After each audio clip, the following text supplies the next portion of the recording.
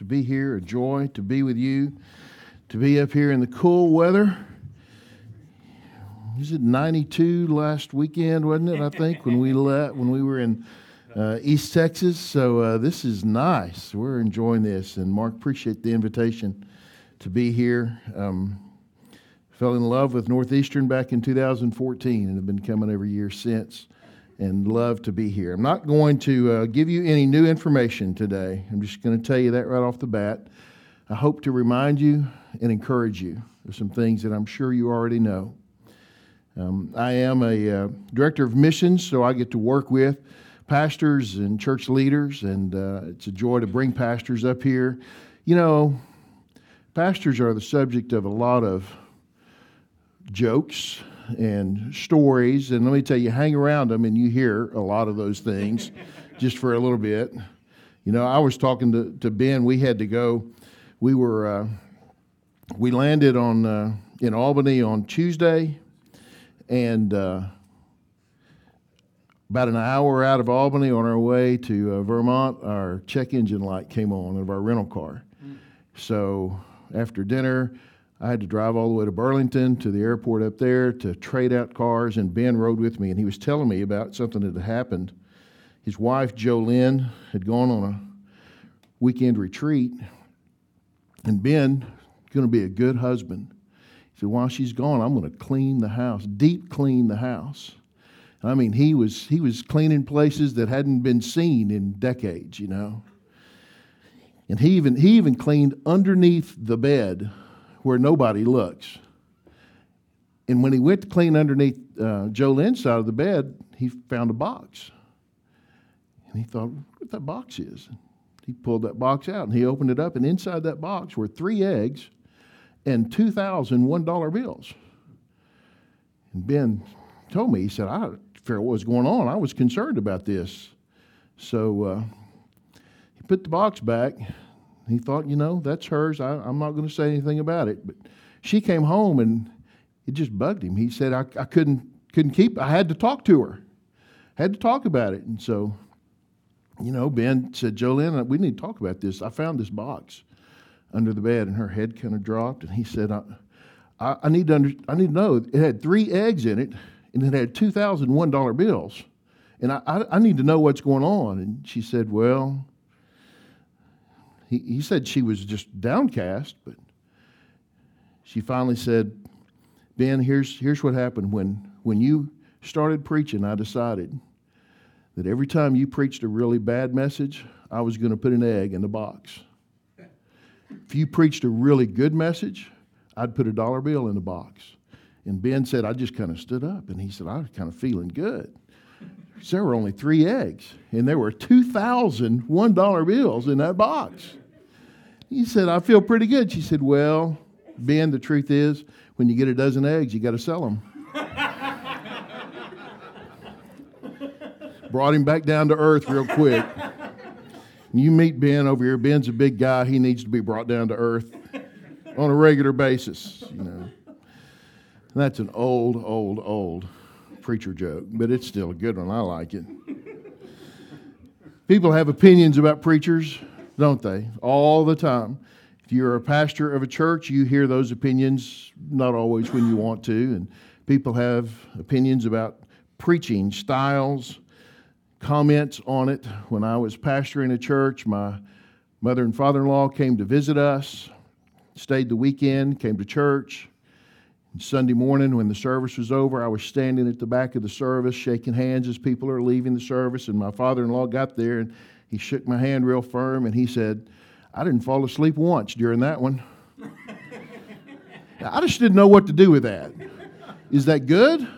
Is that bad? I don't know. I don't know what that meant, but that's what he told me. And of course, people have written things about preachers and preaching styles. Francis Wright, in the early 19th century, he said this: when did preaching do any good? Put something in the place of those things. Fill up the vacuum of the mind. Ralph Waldo Emerson from the New England area, he said, I like the silent church before the service begins better than any preaching. Gandhi said an ounce of practice is worth tons of preaching. And probably the most famous statement that I think of about preaching came from Francis of Assisi. You may have heard it. He said, preach the gospel at all times, and when necessary, use words. I want to tell you, there's a Greek word that describes this philosophy about preaching. That Greek word is hui. There's a Hebrew word that describes it. It's malarkey. I'm going to tell you, the Apostle Paul would not agree with those statements about preaching. He had great disagreement with them. And as much as people might like those statements, and sometimes I've heard preachers use Francis of Assisi, quote him in a positive way. The truth is that if all I do is good things and I don't ever tell them who Jesus is, then all they do is think I'm great. Amen. Instead of Jesus. We have to preach the gospel. And Paul certainly believed that, and he taught that. When he wrote his letter to the young man that had learned under him in 2 Timothy chapter 4, he let him know what was important as he practiced the work of being a pastor. He told him this, and you've heard this passage before in 2 Timothy 4, verse 1.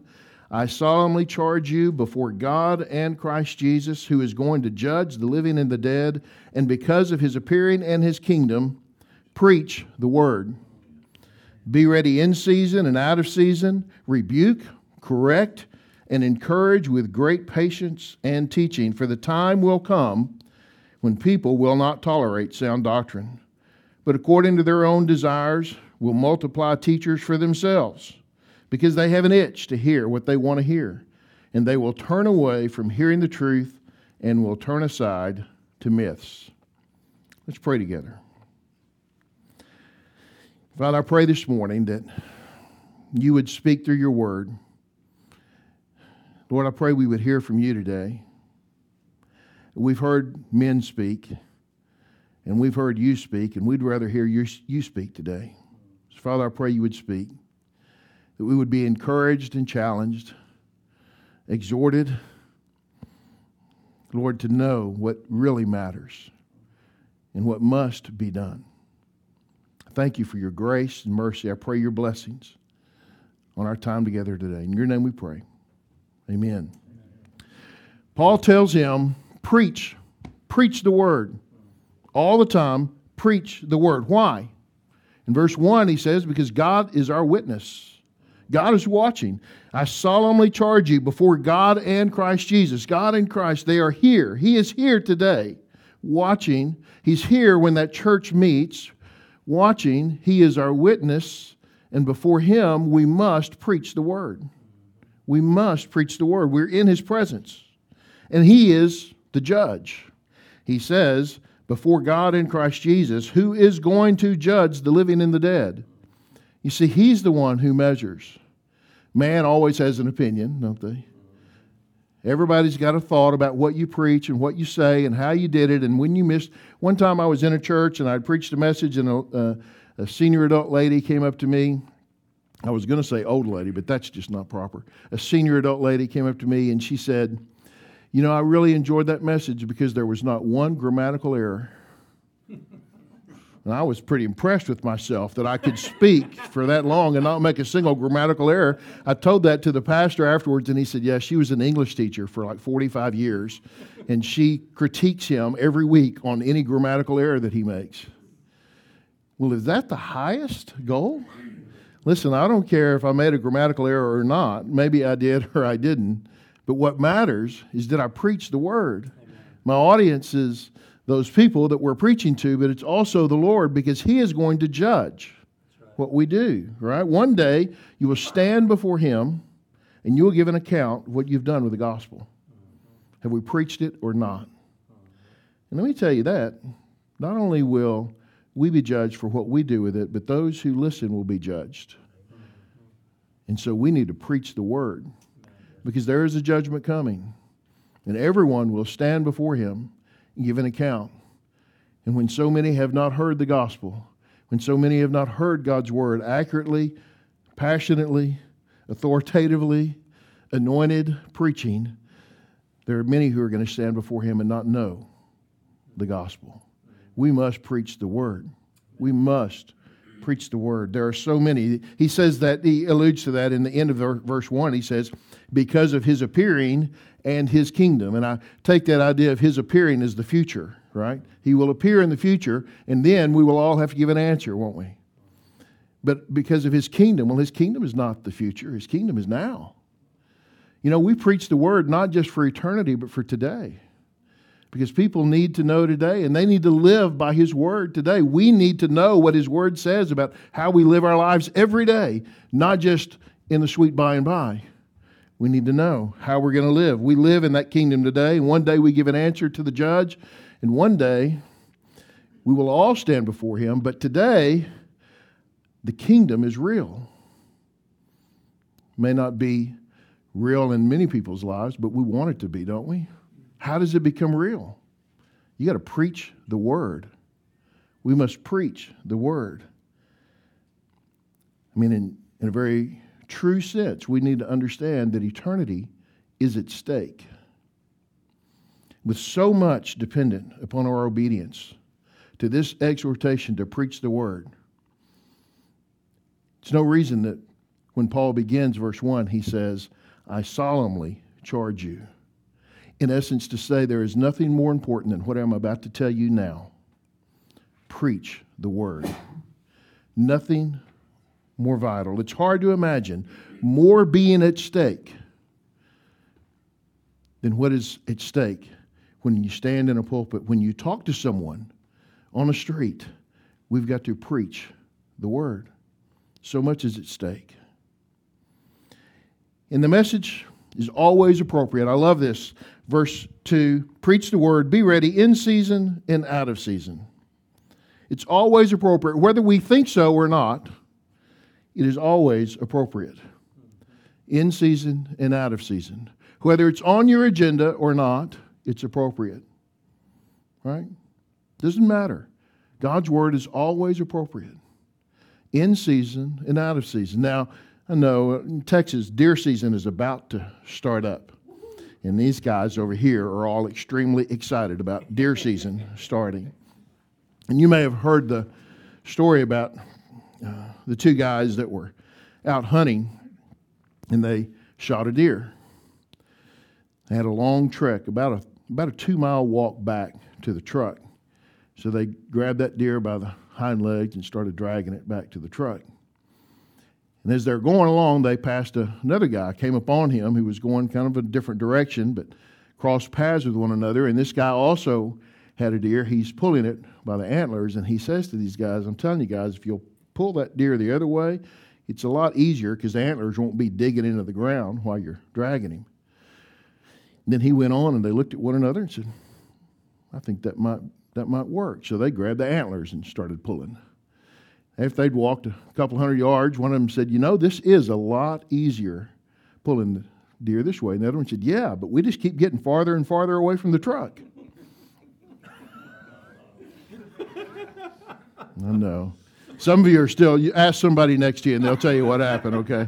And then you're going, I don't know what he's talking about. That makes no sense to me. But that has nothing to do with preaching the word. I just wanted you to hear that story. Because every once in a while you need a good deer season story. You see, it doesn't matter if we think it's appropriate at the time that we're with somebody, or sometimes in church there's a temptation, maybe I don't know. It's always appropriate. The message is always appropriate, in season and out of season, on your schedule or not on your schedule. That is the inconvenient truth. The true inconvenient truth is that God's word always is appropriate to be brought. And let me just say this too. You don't have to be living it perfectly to preach it. Because if you wait till you're living it perfectly, you'll never preach. There are no perfect preachers in the world. Right? It is truth. Whether I live it out or not, it's still truth, isn't it? And it still matters. I can't wait till I have conquered this area of my life in God's Word to then talk to other people about God's Word. I will say this. It gives a lot more weight to your message if you can live it out. It gives you some audience sometimes that you may not have if you live it out. In fact, if you just totally live a different direction, it destroys your ability to preach the Word. But the Word is truth. It doesn't matter whether you live it out or not. And it speaks to everyone. It speaks to saints and sinners alike, doesn't it? God's word applies into everyone's life. He says this in verse 2, to rebuke, correct, and encourage with great patience and teaching. I like that. Rebuke, correct, and encourage. I want you to think about this way of thinking about those words. To rebuke is to speak to the person who is in open rebellion against God. You know anybody that lives in open rebellion against God? God's word's appropriate for them. To rebuke them is to say what you're doing is going to destroy your life. If you keep walking this way, you're not going to get where you think you're going. Your life's going to end terribly. Let me share with you what God's word has to say about what needs to happen in your life. That's to rebuke them. And the truth is, many times we let people walk down that road, don't we? I don't want to lose their friendship. I don't want the confrontation.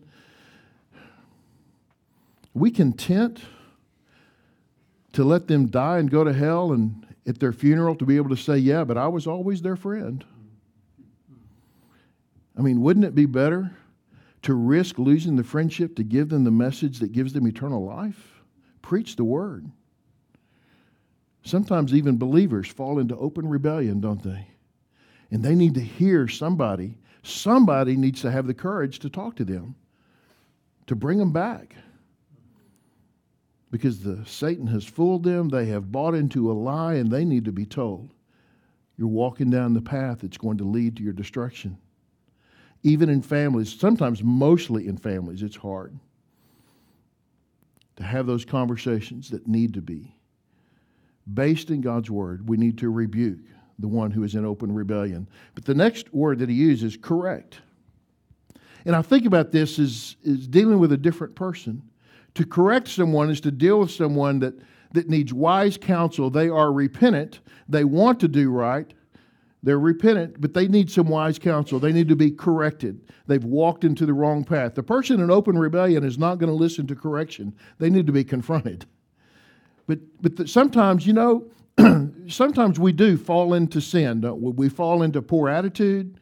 We fall into, poor language. We fall into a life where we're just lazy in some area, and we need somebody to correct us. We need to be corrected by God's word. The truth is you can fall into sin. I've never seen anybody fall into righteousness. Have you? You ever seen anybody just fall into being a really good person? No. You don't just fall into following Jesus. You decide to do that, right? You make a conscious decision. Somewhere along the line, somebody talked to you and corrected how you were walking. And we all need that correction, don't we? You guys are in school. You get corrected all the time, don't you? I mean, I never did. I made hundreds on all of mine. But Ben, I'll pick on Ben today. No, we need correction, don't we? It makes us better. God's word corrects us when we're straying off that path. And that third word is encourage. To encourage. Not everybody is in open rebellion. Not everybody is straying off the path. Some people have just become faint-hearted and discouraged. It's gotten hard. They're going through something that's difficult. And they need somebody to encourage them. They need to hear from God's word. The song that we sang, right? He's with you in the fire. He'll never leave you. He'll never forsake you. These are the Lord's promises. And maybe today you're not in open rebellion and you're walking a pretty good path, but you're just kind of worn out. Let me tell you, the Lord will not leave you. He is with you. One of my good friends, Billy Crockett. Billy was a musician, still is a musician, but a songwriter and a Christian songwriter back in the early, mid-'80s. He made a little bit of splash, not much, but a little bit. And Billy was kind of a blues. It's kind of odd to have a blues Christian artist, right? But he was kind of a blues guitarist guy, fantastic guitarist. And he had a song called The Bottom of Life. And he talked about this, it was this great blues song about, that's what blues is about, right? Being at the bottom of life.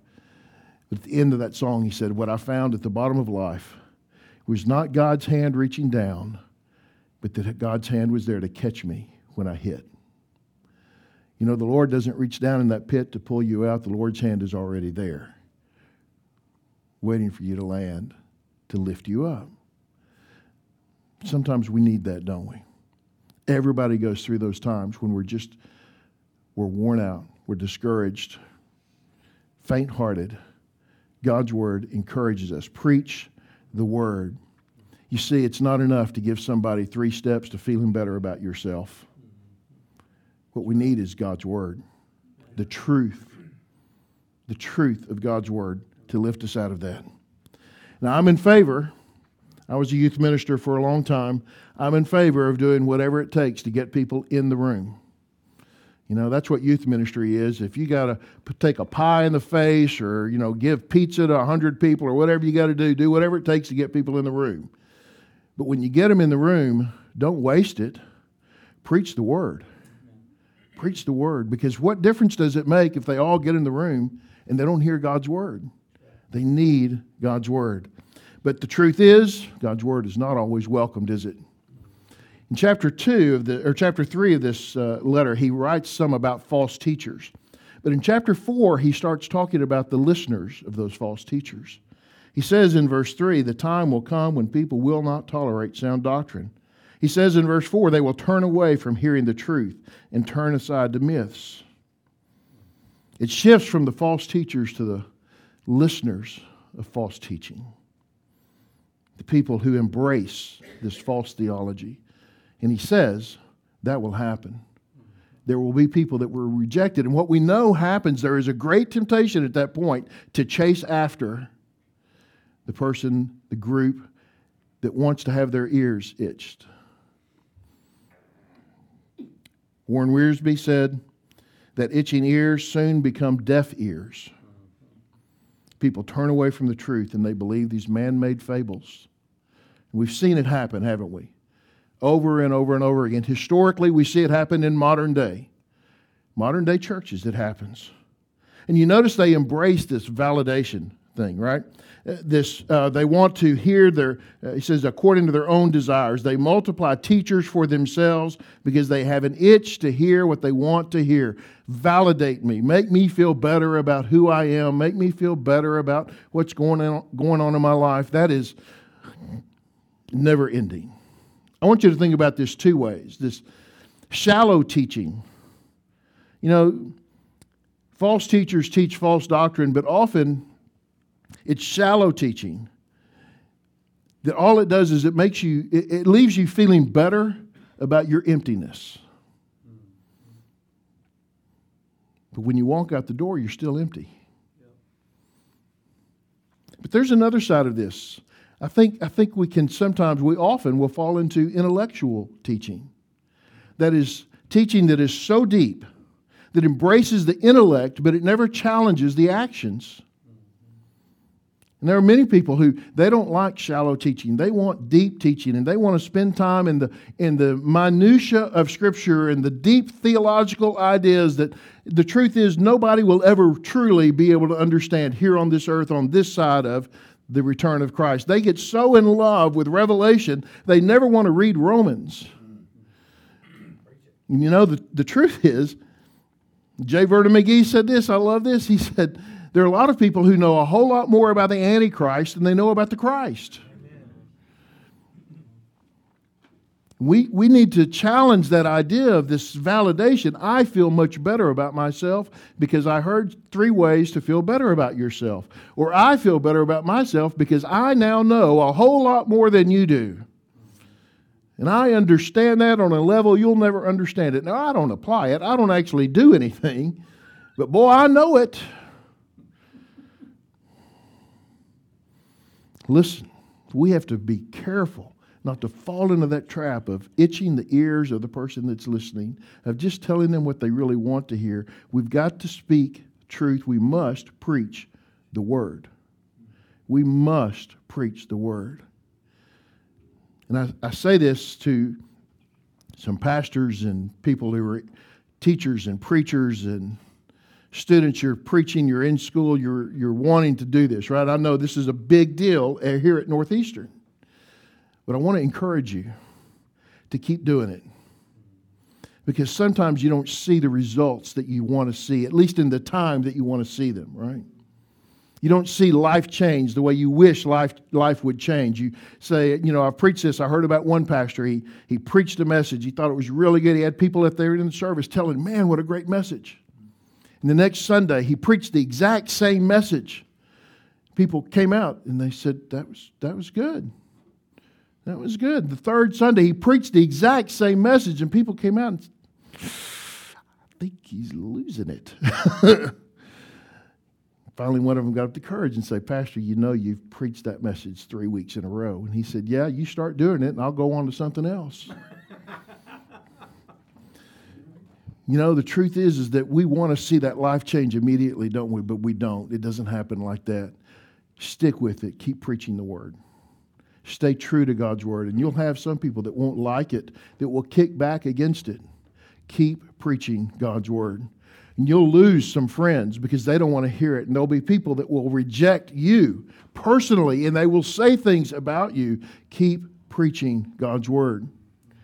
Because it is the Word that makes the difference. And God is watching to see what you're going to do with His Word and to see how you handle His Word. Keep preaching God's Word. And the truth is, they need to hear it whether they want to or not. Now, you do your best to be loving and gracious and merciful, right? We don't beat people over the head with it so they don't want to hear it. We're loving and gracious and merciful in how we speak God's Word. But we don't shy away from the truth of God's Word, because that is what makes the difference. Because if they don't know God and they don't know His Word, they don't know His Word, they don't know Him. Without that, it's eternity in hell. And we can't do that. We can't decide to feel better about ourselves and not have so much conflict and not have trouble if it means that other people are just going to go to hell. We can't do that. Preach the Word. But I say that also because there are some here who are in a church, right? You're just a member of a church. And let me just encourage you to embrace the preaching of the Word, to demand the Word be preached from the pulpit in your church, to hold accountable those who are preaching and those who are putting people in that place, that we must have someone who preaches the Word, because otherwise, what are we doing here? Right? And that means embracing the preaching of the Word means even when it pricks my heart and it pierces my soul, and maybe especially because it pricks my heart and it pierces my soul, I must demand and embrace the preaching of the Word. Because that's what makes the difference, not only in their life, but in mine. You've got to want to hear the Word preached. I love the music. Y'all did a great job leading music. It was great. But I'm just going to tell you, we need the preaching of the Word. Right? The pinnacle of the service is when you get to the time of decision after the preaching of the Word. When finally we say, okay, now what am I going to do? Right? That's the highlight. To me, that's the highlight. And sometimes, y'all know this, pastor will stand down front, and there'll be an invitation time, and not a soul will walk forward. And it'll happen week after week after week, and you can get discouraged and downbeat, and maybe I ought to do something else. No. Keep preaching the Word. Because I don't know what happened in the pew that nobody told me about. I don't know what God is doing and how He's moving, but I know that He's only going to move when I preach the Word. So I've got to preach God's Word. Let's pray together. Father, we thank You for Your grace and Your mercy and the joy You bring when we hear Your Word, when we embrace it, when it changes our lives. And Lord, we pray. I pray for this group here that You have put in a place to teach God's Word, to encourage and exhort others. And You've put people here who are hungry for it. Because we are in a place that's not different than East Texas. We're in a place that desperately needs Your Word. And Lord, I pray that You would burden our hearts not only with your word, but with those whom you love so much that you would send your son Jesus to die on a cross. Father, that you would break our hearts for the world around us, and that we would share with them your word so they might find salvation. In Jesus' name we pray. Amen.